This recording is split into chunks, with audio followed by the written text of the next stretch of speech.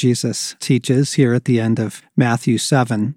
Therefore, everyone who hears these words of mine and puts them into practice is like a wise person who built their house on the rock.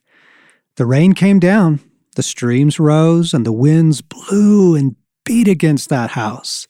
Yet it did not fall, because it had its foundation on the rock. But everyone who hears these words of mine and does not put them into practice is like a foolish person who built their house on sand.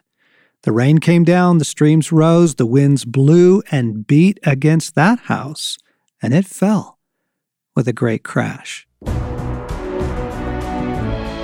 Friends, welcome back to the Ransomed Heart podcast. John and Stasi Morgan here in the third installment in a three-part series about what do you do in hard times? What do you do when you feel hard-pressed? We just had a number of conversations about that recently. We've just been, each of us, getting emails, texts, phone calls from mature followers, not people who are self-sabotaging, but folks who are trying very hard to walk with God and live a mature life in hard places. And so we felt moved to talk about that. How do you maintain your life in God? How do you draw more deeply from God to navigate times like that? Part of the observation I was making in the first of the series was it's not just on a personal level. It feels like it's on a community level. It feels like it's on a global level. It feels like culture is experiencing this, not just individuals. And so that's what we wanted to talk about. And so appreciate your feedback. We've been getting some great feedback on this series. Really, really glad to hear that it's helpful because that's our heart for you. John, it's interesting that you chose to start with that passage from Matthew 5. I was actually turned to the same passage. Ironically, when I left the last recording, I felt like Jesus took me back to that passage. Really? Yeah. It's wild because I really feel like it names kind of the central idea of what we're talking about when Jesus says, whoever hears my teaching and puts it into practice, right? And what strikes me about this passage is what's consistent is the storm, where he says everyone will face fierce winds that beat upon their house. But what's so contrasting is there's one group of people that it says their house stood firm because it has strong foundation, contrasted to the second group that says the house collapsed and was swept away. And what strikes me is I am seeing storms come against a lot of people that I love. And there are some people who it's causing their house to collapse and be swept away.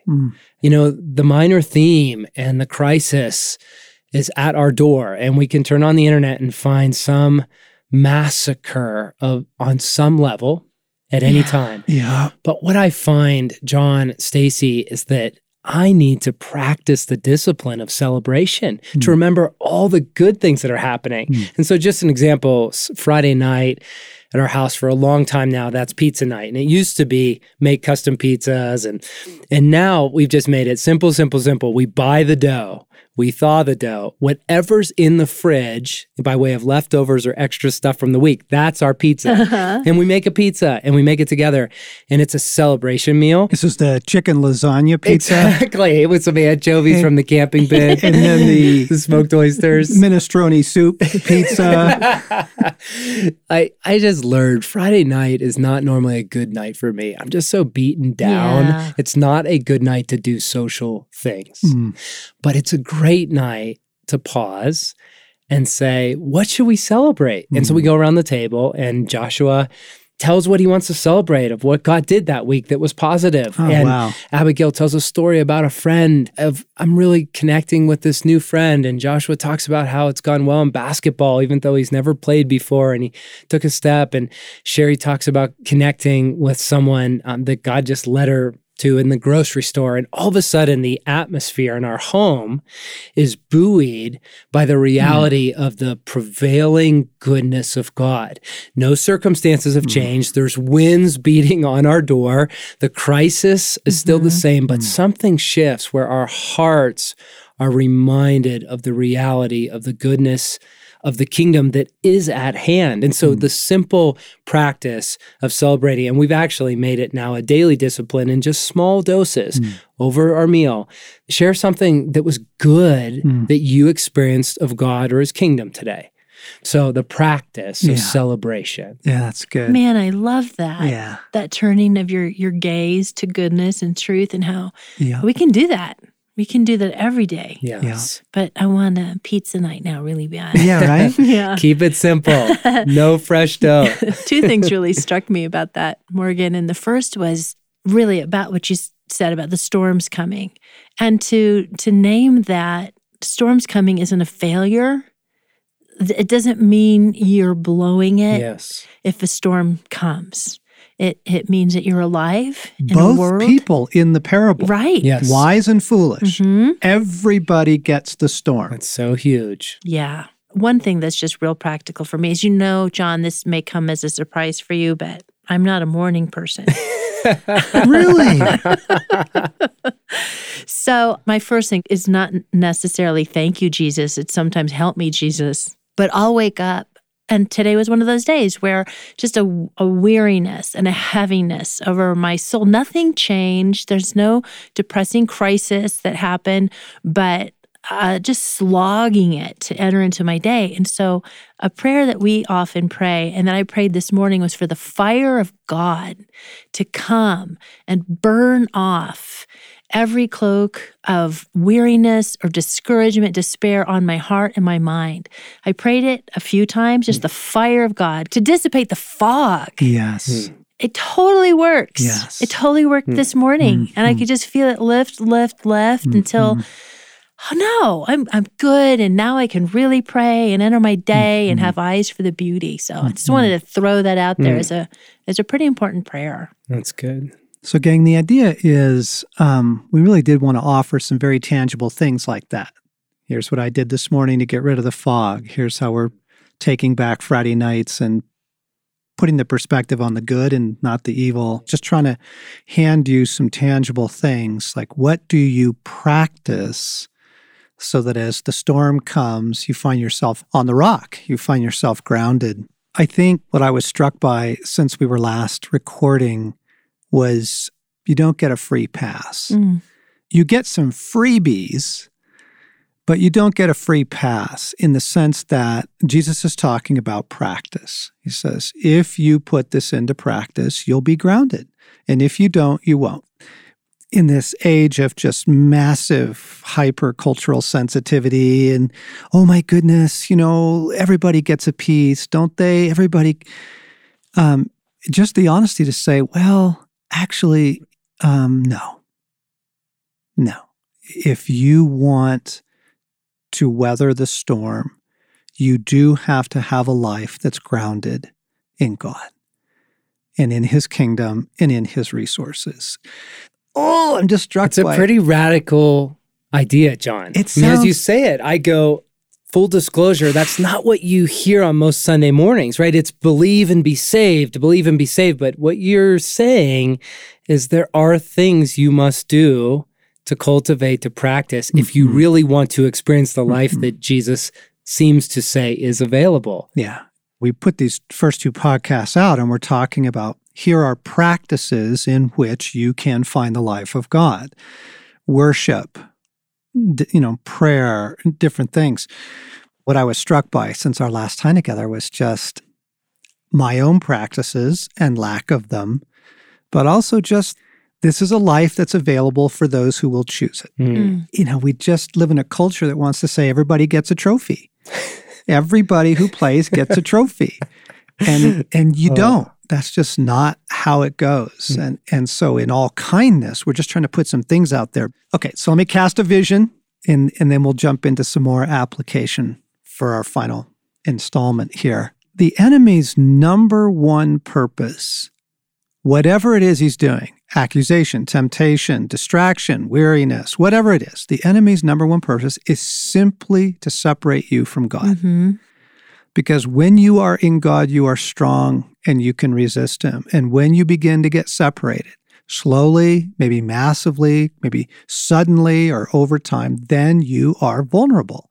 And from that point, he can steal, kill, and destroy. And friends, the world is doing the exact same thing. Now, the world is less conscious in its intentions against you. It's just the madness of the pace and the technology and the crisis and the availability of too many people's stories, all that we talked about. It's the exact same effect. The effect of the world is to separate you from God. So those two things, the world and the enemy, are working together to either suddenly or slowly over time separate you from God. So your basic approach to life wants to be centered in, what am I doing to deepen my life in God? What am I doing to strengthen my union with God? And so whatever you're calling your Christian practices, whether it's faithful church attendance or Bible study, worship, evangelism, leading a small group, whatever that collection of things you do, I just want to say at the center of that, the purpose is to restore your union with God. Deepen your union with God, strengthen your union with God so that you can draw your life from Him. Okay, so allow me, Jesus again here in John 15. Live in me. Make your home in me, just as I do in you. In the same way that a branch can't bear grapes by itself, but only by being joined to the vine, you can't bear fruit unless you are joined with me. I am the vine. You are the branches. When you're joined with me and I with you, the relationship intimate and organic, the harvest is sure to be abundant. Separated, you can't produce a thing. Anyone who separates from me is dead wood, gathered up, thrown on the bonfire.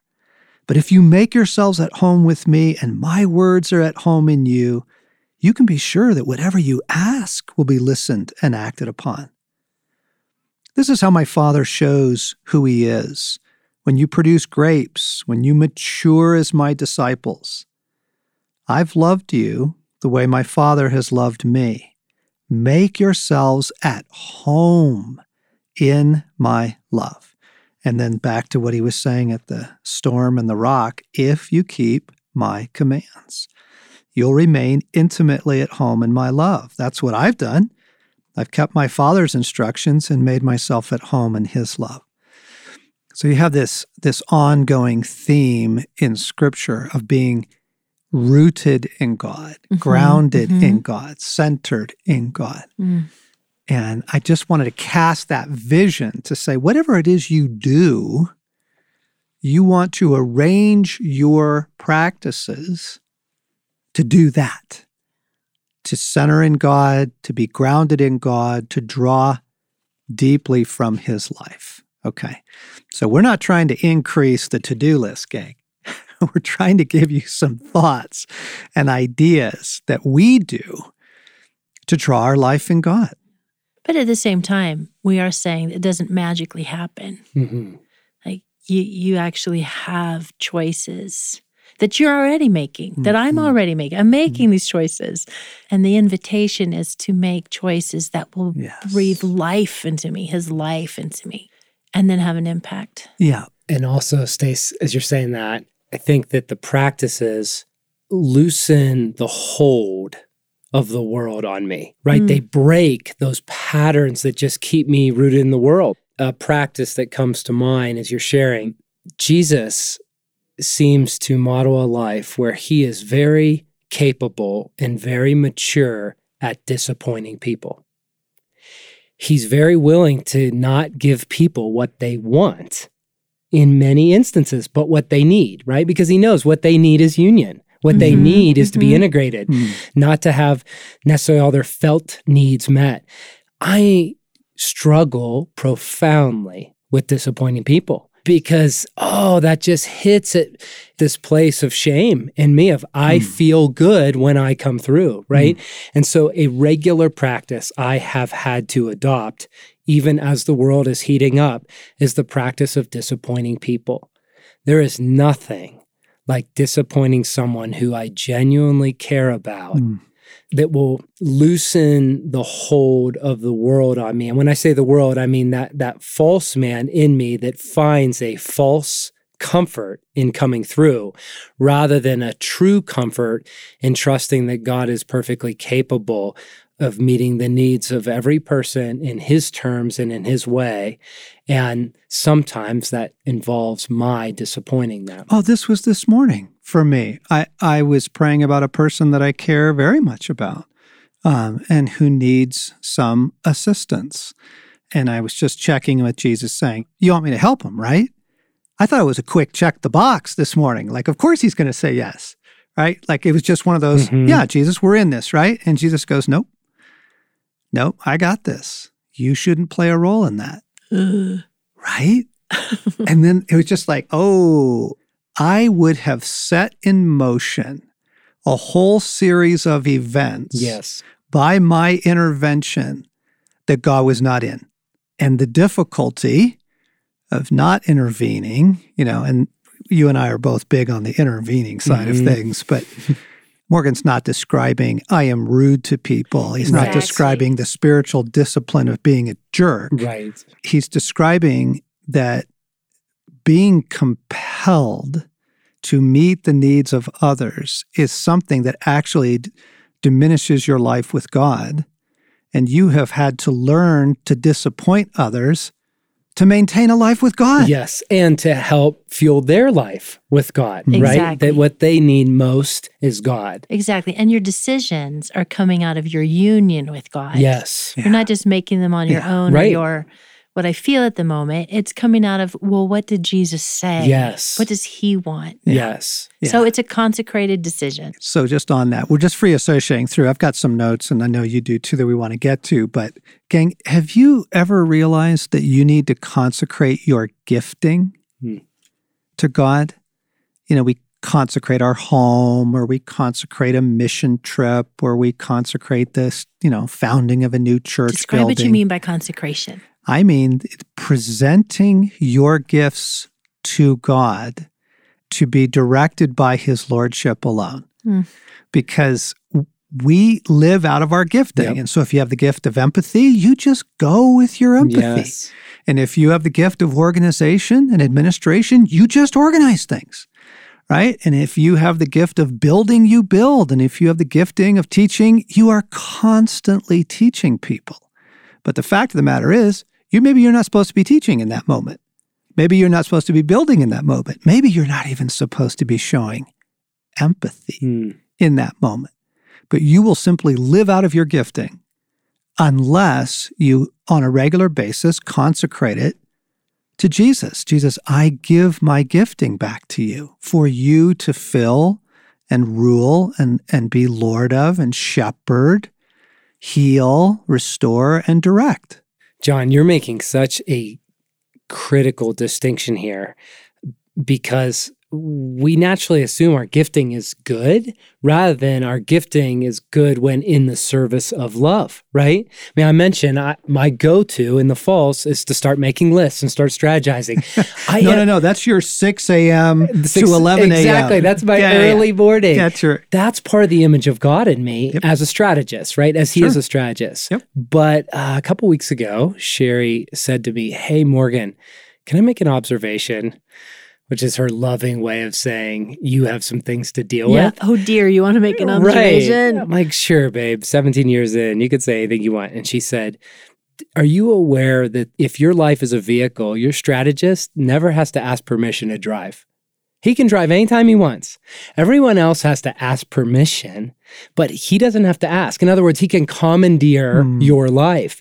And she was just pointing out that my gifting as a strategist wasn't consecrated. And it's just so clear because part of this practice, as you're describing that, is becoming more and more aware. When are we operating just reactively, habitually, in a very self-life, right? A life that's not in union with God, even out of our gifting, contrasted to our gifting is consecrated, and our gifting is in the service of God, which are two entirely different realities. The greatest enemy of intimacy with God for Christians is service for God. Because God activity has just enough of a feel of the kingdom. It has just enough God words to it. It's got enough of the taste of Jesus. But that's not the same thing as intimacy with God. Okay, so put that on a side for because that's just a whole nother thing. But here's what I want to come back to. What are the things that you do to restore union and to draw your life from God? What are those things you do, either spontaneously or habitually? Okay, so here's the verse. It's from the Message, Hebrews 10:25. Let's keep a firm grip on the promises that keep us going. He always keeps his word. Let's see how inventive we can be in encouraging love and helping out, not avoiding worshiping together as some do, but spurring each other on, especially as we see the big day approaching. So in that's a verse that summarizes kind of two things I wanted to talk about, and that was not isolating ourselves. No, we are a ministry that wants to pursue and teach the benefits of the spiritual disciplines, including solitude and silence. And we need that. But I know that I can go too far on that side where I need people. I need the encouragement of other people. I need to gather with other people. I need to particularly be in the company of like-hearted people on a regular basis. That fuels my life, that fuels my union with God, that makes me need him, obviously, in those places where it doesn't naturally flow out of me to be a loving person. I need him, but I also need others. And then the second part— Wait. Let's pause on that because that's huge.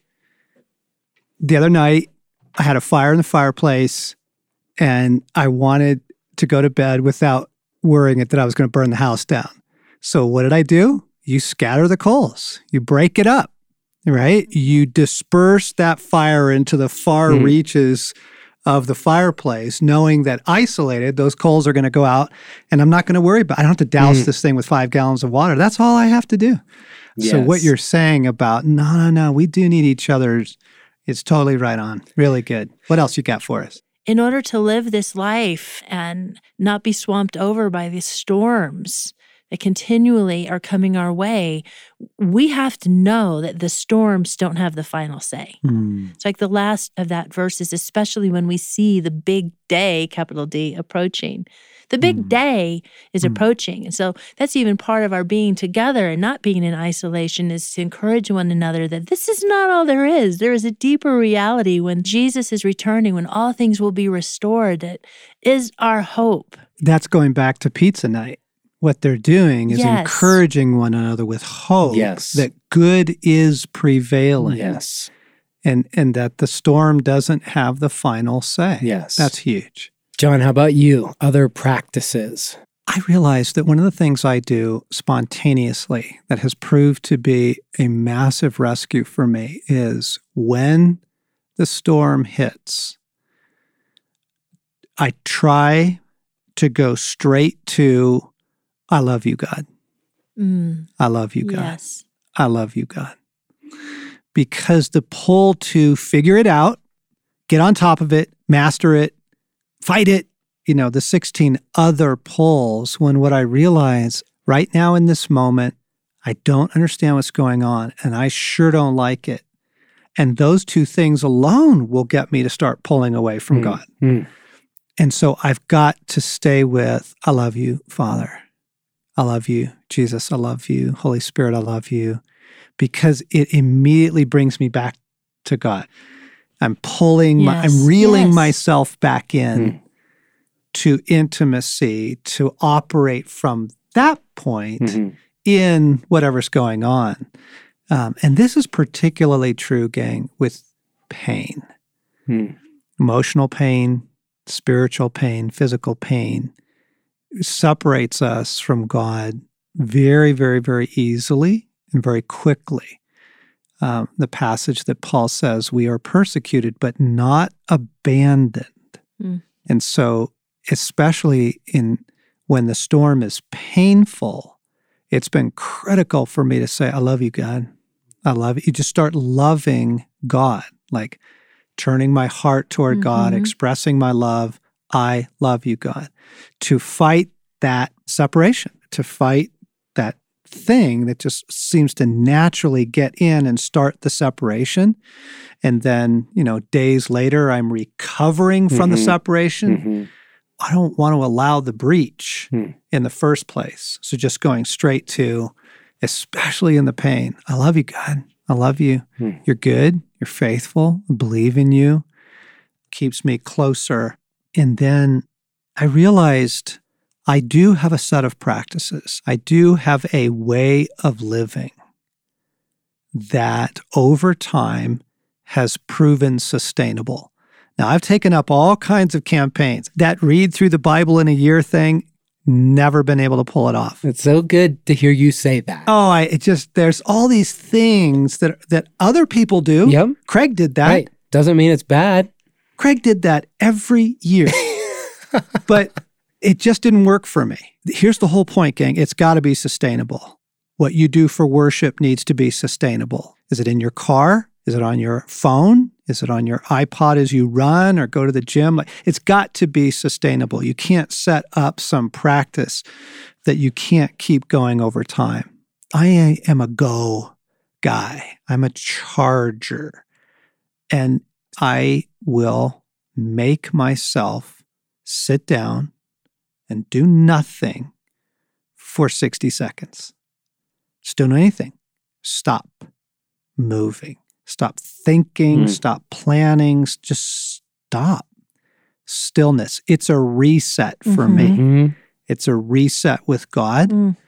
And I'll do that stillness thing at different points in the day.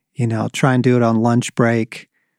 Quite often when I get home in the evening, I pull in the driveway, and before I get out of my car, I will lay my head down on the steering wheel and just stillness. Stop moving, John. And then for me, there's a ritual at the end of the day, which has really, really, really become critical. And I do other things, but these are the things that have proven sustainable over time. At the end of the day, I give everyone and everything to you. That's how I start my evening prayers. I just release it all. And gang, that's hard because I'm releasing massive ministry decisions. I'm releasing people that I love who are in crisis. I'm releasing all kinds of very, very beautiful and important things. Nonetheless, I release it all to you. I practice no media before bed. So somewhere, if I know bedtime's approaching in that last hour, I don't check Facebook. I don't look at the news. I don't look at my phone. I don't look at my texts. Stop the media flow. We do our bedtime prayers, which is a resetting with God for us. And then usually there's some worship in there. And that's like an evening ritual of those things. I give everyone to you. I practice no media. There's stillness, there's worship, and there's bedtime prayer. And that cluster of things at the end of the day has proven sustainable now, unbroken, for a long time. And that's how I know it's got staying power to it. That's just so good. I would only add for me, just one thing as a practice within the day is to regularly put the dipstick into my heart. How am I doing? Just a self-awareness of emotions or thoughts. To begin with, I used to just do that at 12 and 3. Just what's going on? And now it's become more of a practice that I don't need to set the alarm. I'll just check in with God. For me, I'm very physical and kind of my body's sensitive. And I'm aware if I go 2 or 3 days without exercise, it really affects my spirit and I get cloudy. And that used to be more of a discipline kind of big adventure nature. And now, like yesterday, I had time for 12 minutes on a spinning bike. It's what I could do. We had bad weather, and between family commitments and work, I had 12 minutes. But after 12 minutes, my mind was more cleared and my spirit to be united with God's spirit as I turned towards home. But I have to exercise in a way that's sustainable on a regular basis.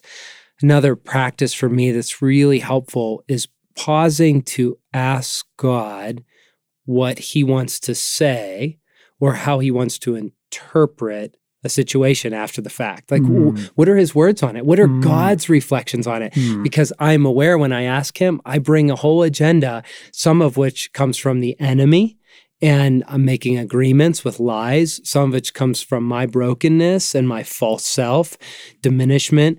Yesterday, I really loved a friend well, and after I spent time with him, the thing I just heard was, I just heard some accusations.